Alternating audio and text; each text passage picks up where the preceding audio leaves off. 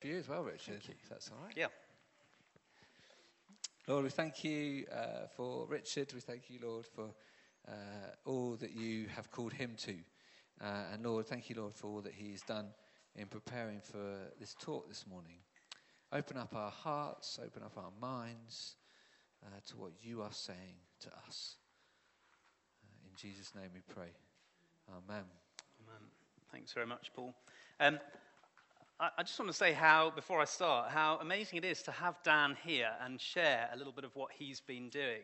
And as we were worshipping this morning, we had Asher and Alfie on the PowerPoint. I'm sure lots of other kids have been involved in helping this morning and other mornings. It's amazing, isn't it, to see our young people growing in that, and it's brilliant to be able to encourage them in that. So maybe pray for Dan over the course of this week, and perhaps if there's something that you feel like God is speaking to you about that you wanted to share with him, maybe just make a note to do that. I think that would be really encouraging for him. It's certainly really encouraging, I think, for me to see the young people getting involved in our church like this. So where are we? Well, we're continuing our series on Nehemiah, building together, and we've reached chapter 5. I'm afraid there is a fair bit of Bible text this week, and I happen to be reading Anne of Green Gables. No Bibles just yet, but thank you. Anne of Green Gables, which I find a source of great inspiration.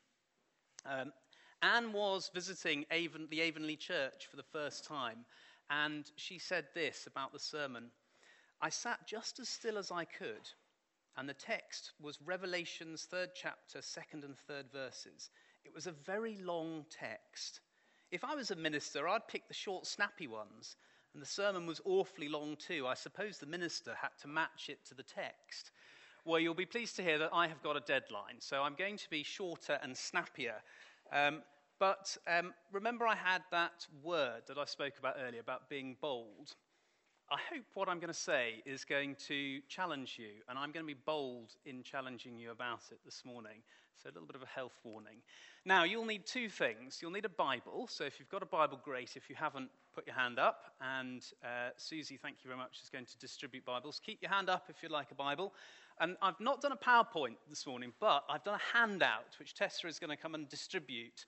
And the idea behind that is not because I'm lazy, because actually I think it took me longer to do the handout than it would have taken me to do the PowerPoint. But that'd be great, Tessa, if you could hand it out.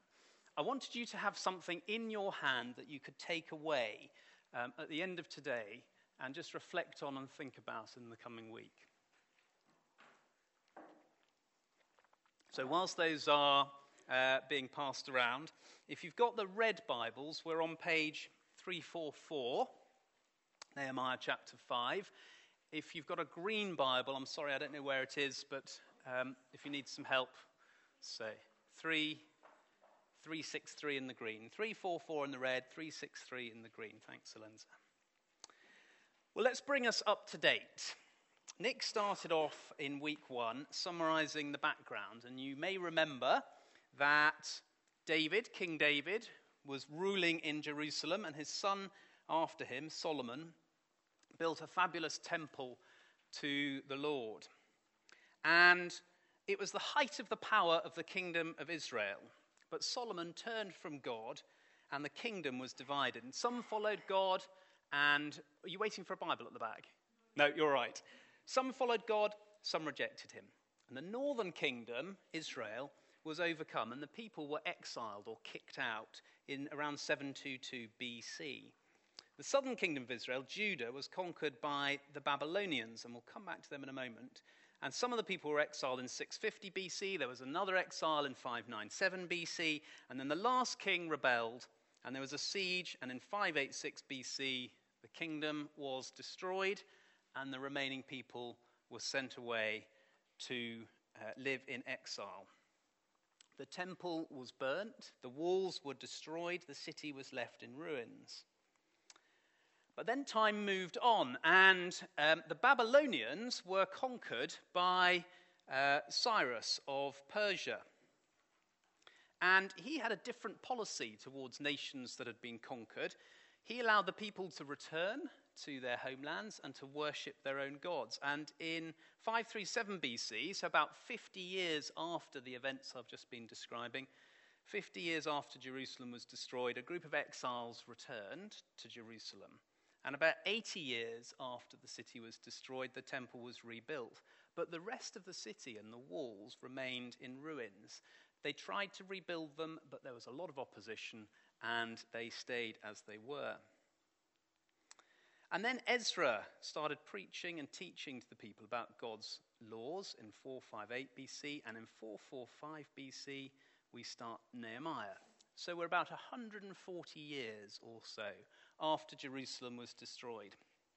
And Nick, in the first week, drew an analogy between a city without walls and us leaving our houses unlocked at night, and how that might make us feel a bit vulnerable, a little bit unsafe, a sense of danger. And Nehemiah heard about the problem that the people in Jerusalem had with the wall not being built. And he prayed a prayer, a model Nick suggested for us to pray, reflecting on God's power as creator, remembering who we are in God, God's servants, and being honest about our current situation, and then remembering God's promises and bringing our requests to God. Now, who remembers what role Nehemiah was carrying out in the king's palace? Does anybody remember? Either you weren't there, or you weren't listening, or you're too shy. What did Nehemiah do in the king's palace? I'm not going to, you did the sermon, you know. Come on, somebody must remember. What was Nehemiah? What was his role? Sorry? The cupbearer, that's right. So his role was to taste the wine or the drink, to check that it was safe for the king to drink. So it was a very important role that he had. And so he needed the king's blessing to go back to Jerusalem. He couldn't just up sticks and go there and help his people to rebuild the wall. But he didn't rush into asking the king if he could go. He prayed about it. And in week 2, Paul picked up in chapter 2 that he prayed and fasted between what would have been November and March the following year. And then the time arrived, and the king said to him, "Nehemiah, why are you looking so sad?" And Nehemiah didn't suddenly blurt out, "Well, it's because of my people and the walls and all the rest of it." He prayed. He sent out what Paul called an arrow prayer, just a quick little prayer up to God. God, help me in this situation. And God did. And Nehemiah went with the king's blessing back to Jerusalem. And Paul's take-home message, or at least the one I took home, was that when we step out for God, there are 2 things we need to remember. First of all, prayer is key. And secondly, we're going to face opposition. And we need to pay attention to that, but not dwell on it.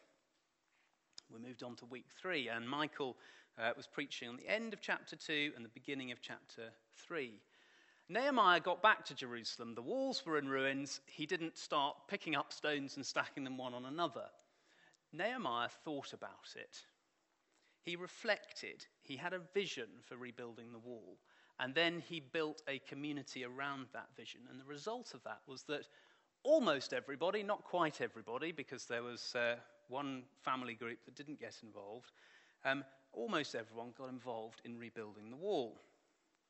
And then last week, the walls were being rebuilt, but there was opposition, and it was in bucket loads. And the result of that was that the builders had to work with swords in their belts, and half the people had to be equipped to defend the city. And notwithstanding that, actually the walls were rebuilt in 52 days. That brings us to chapter 5. Now, I feel like I've been dealt a difficult hand with chapter 5, because chapter 5 is not about rebuilding the walls, because something happened in chapter 5, probably to bring it all to a halt. Now, I always find it a bit of a challenge thinking of the title for my sermon. I agonize over it. I think the reality is probably no one ever really notices what the title of your sermon is, and they certainly don't remember. I suspect the only person here this morning who knows what the title of the sermon is Susie, because she emailed me twice, thankfully, because I changed it slightly. And she will remember it because I said the title is, eventually, Nehemiah did it God's way, to the tune of Frank Sinatra, "I did it my way." which I think deserves a round of applause, actually. And I hope with that rendition you're not going to forget it, because whilst I'm talking about Nehemiah doing it God's way, the challenge is to you to do it God's way. And that's where I'm heading towards at the end of this talk this morning. Now, why is this a difficult chapter? Well, as I say, it's a bit of a pause in the rebuilding saga, because it's a story of conflict within and a story of generosity to the poor. It's always good to quote famous people in your sermons because it makes you look more learned. Gandhi said, a nation's greatness is measured by how it treats its weakest members. And chapter 5 is really about how the Jewish people were treating their weakest members, the weakest members in their society. Now, I've recently been reading a book that someone recommended to me called Justice for Children and Families. It's published by the Royal College of Psychiatrists, and there's a research paper in that from some Austrian researchers that says this: the extent and depth of child poverty is one of the most serious problems of today. Despite the absence of consensus on how it should be conceptualized and measured, all existing studies are clear in stating that the figures are alarmingly high. And then they give some data for the EU. So think of the EU, 28 at the moment still, not wanting to bring Brexit back in and follow up on Michael's encouragement that we need to talk more about Brexit from his talk. 28 countries of the EU in Western Europe, which are, relatively speaking, well off. And they say this: child poverty is a severe injustice from which those children in the European Union, they make up 20% of the total infant population, neither necessarily nor naturally suffer, but rather it's the result of systemic failure of respective societies in providing adequately for all of their children. 20% of the total infant population in the EU.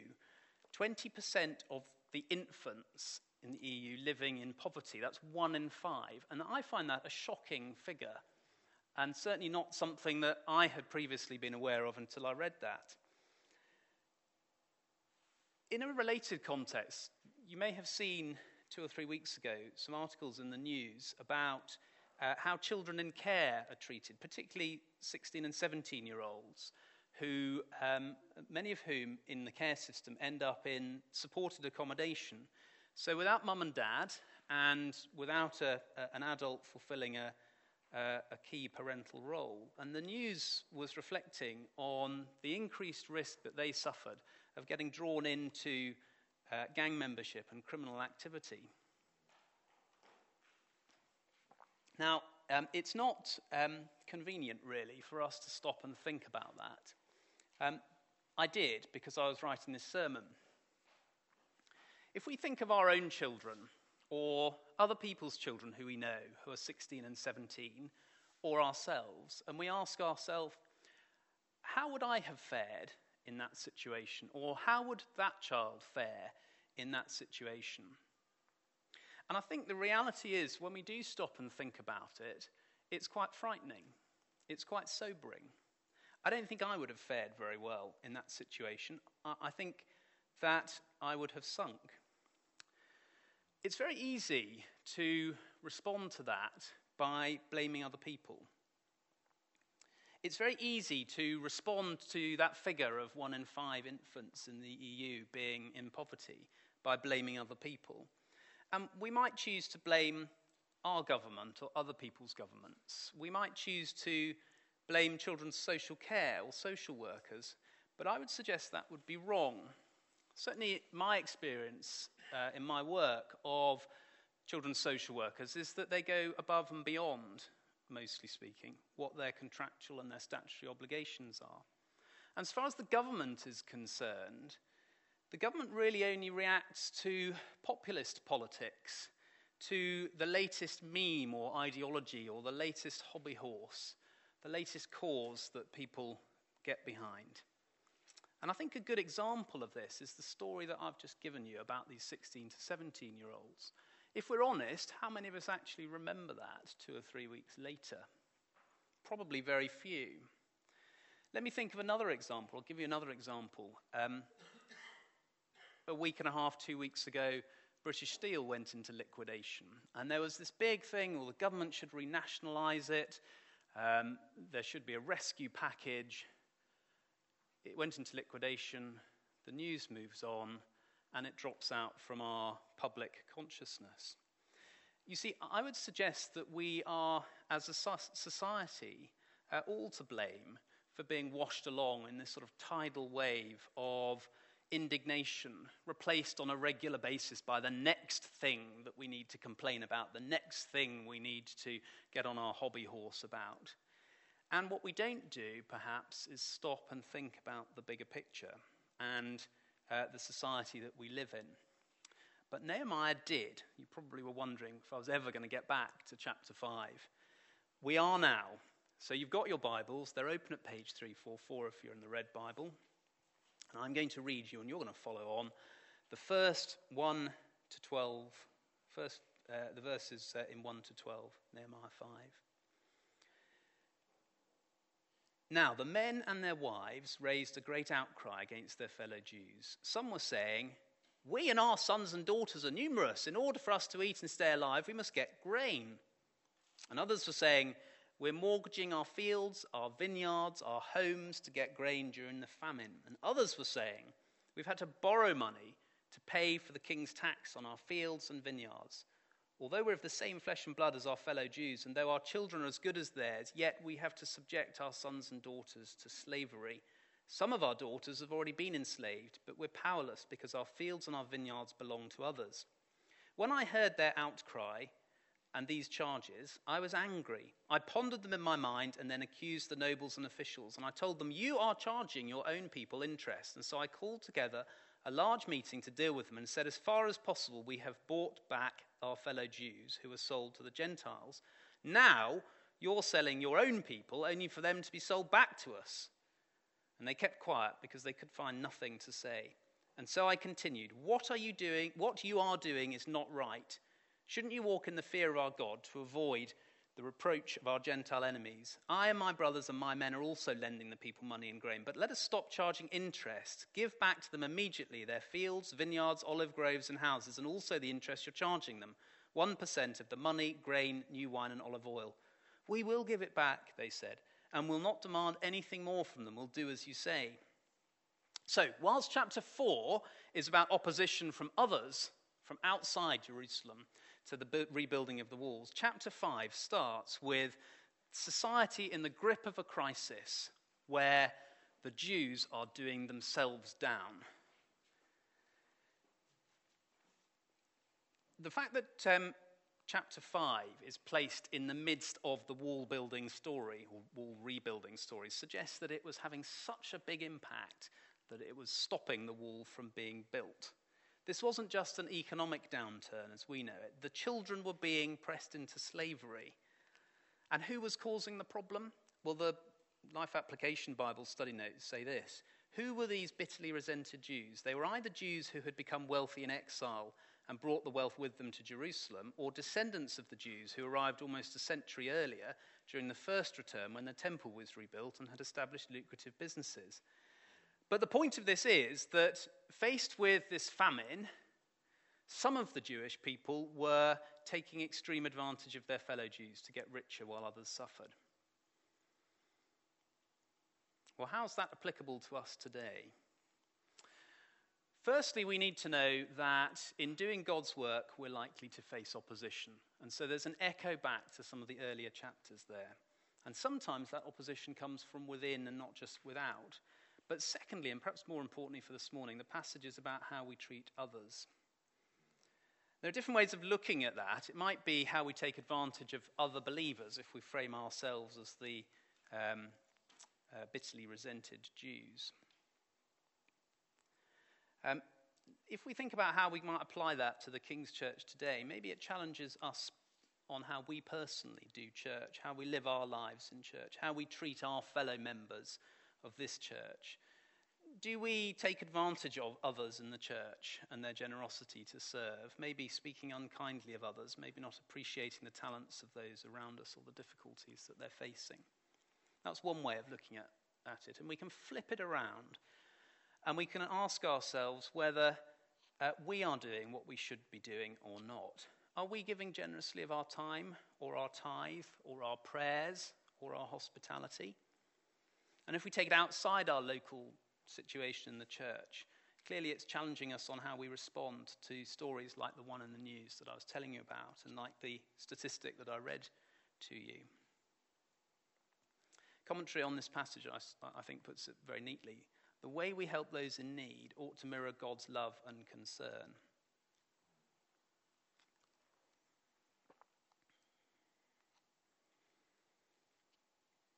So what's our reflection? Well, I would suggest we need to ask ourselves how often we ask God how we should behave in our day-to-day lives, the things that we do in society and in our church and amongst our friends and our community.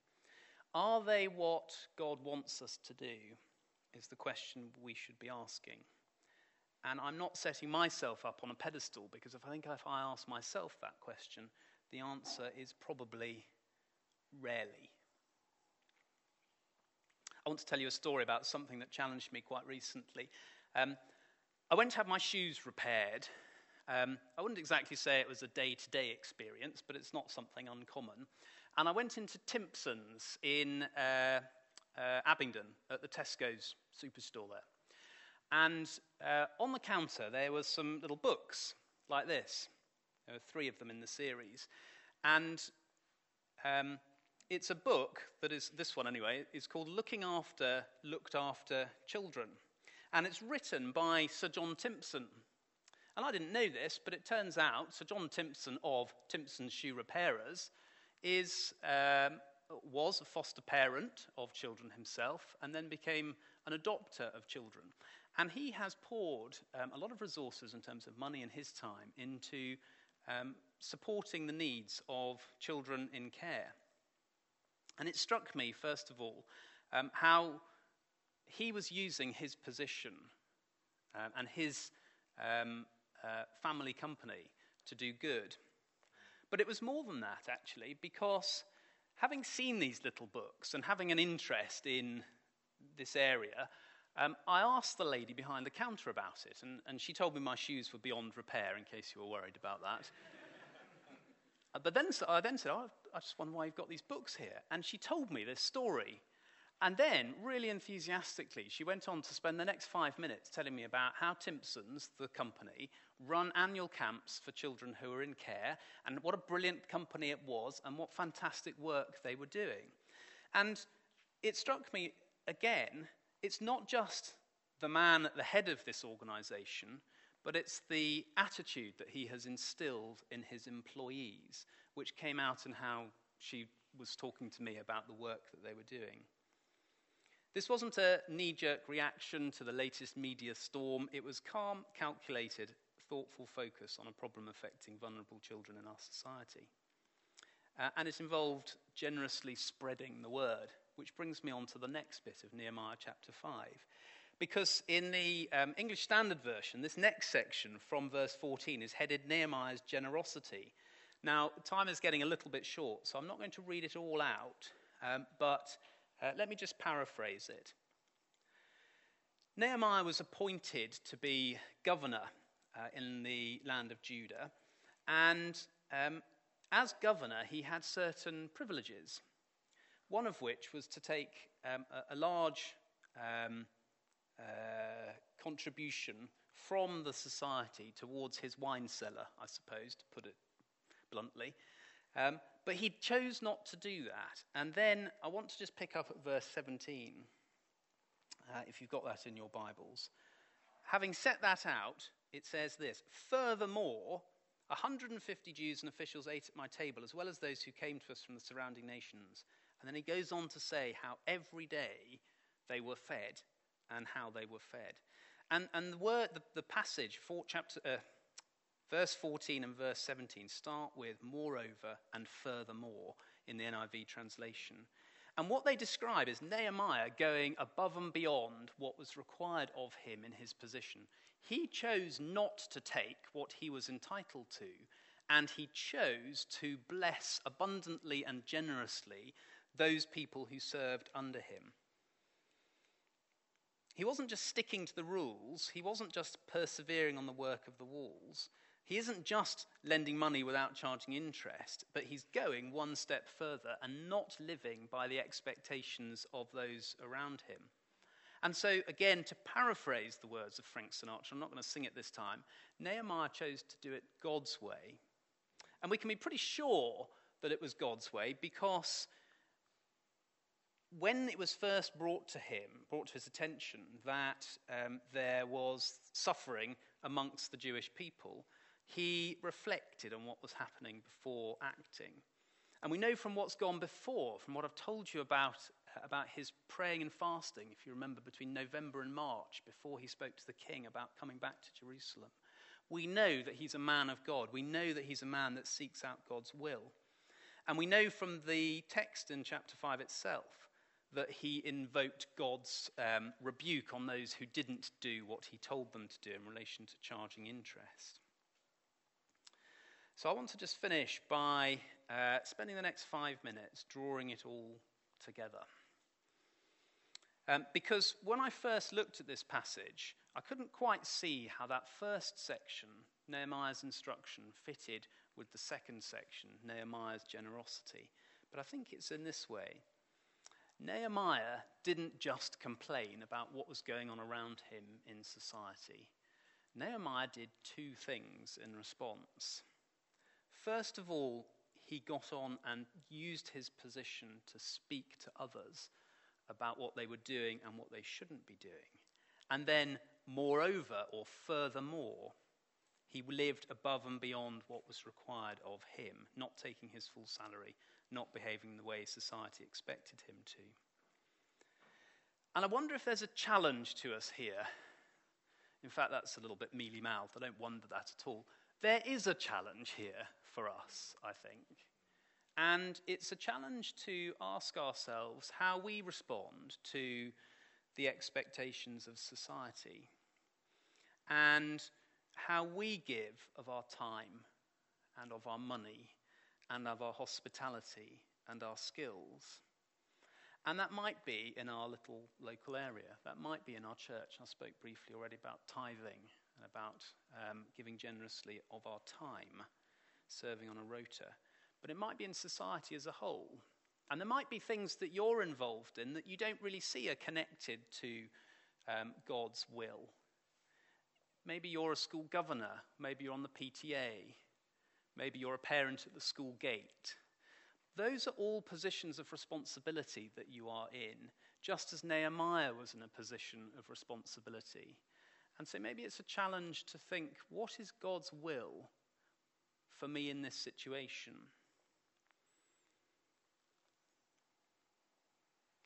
So I've put two questions, or a series of two questions at the end of the handout, which is why I thought it was important to put it in your hand to take away. Because what I really want to encourage you to do is to ask yourself this: how do I make choices about how I spend my time and money? Is it by seeking God, or is it based on the expectations of society? And then, how do I react? By following society's expectations or norms, or standing up for what I believe in and living it out moreover than I'm required to do? And there are lots of different areas that this can be applied to. And again, I'm not putting myself on a pedestal here, because these are questions I need to ask myself as well. How do I choose to spend my money? How do I behave on social media? How do I use my time?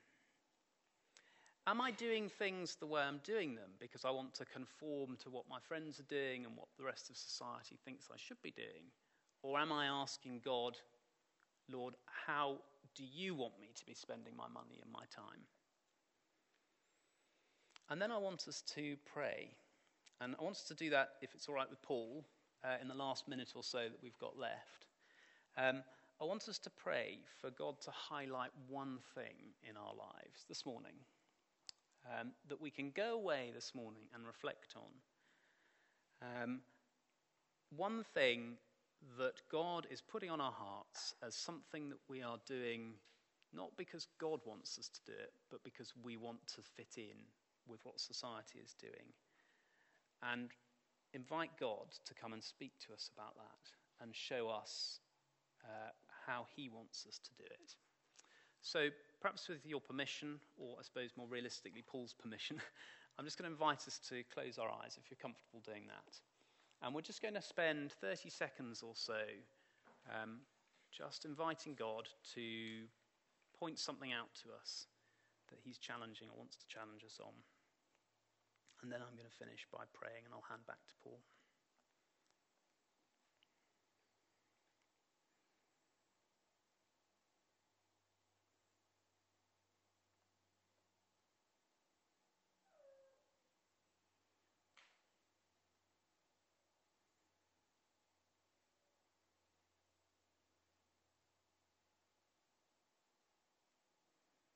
I want to pray that you will just identify one thing, big or small, that we're not doing your way.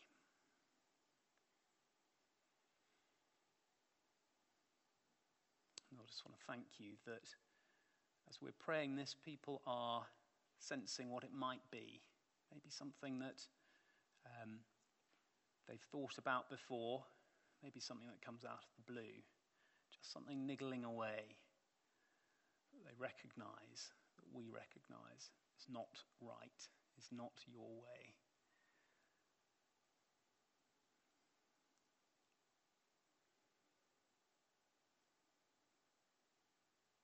Thank you, Lord. Lord, we want to honor you speaking to us about that this morning, and we want to be bold in addressing it.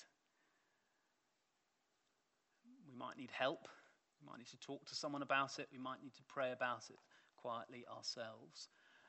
But my prayer this morning is that we do not forget it.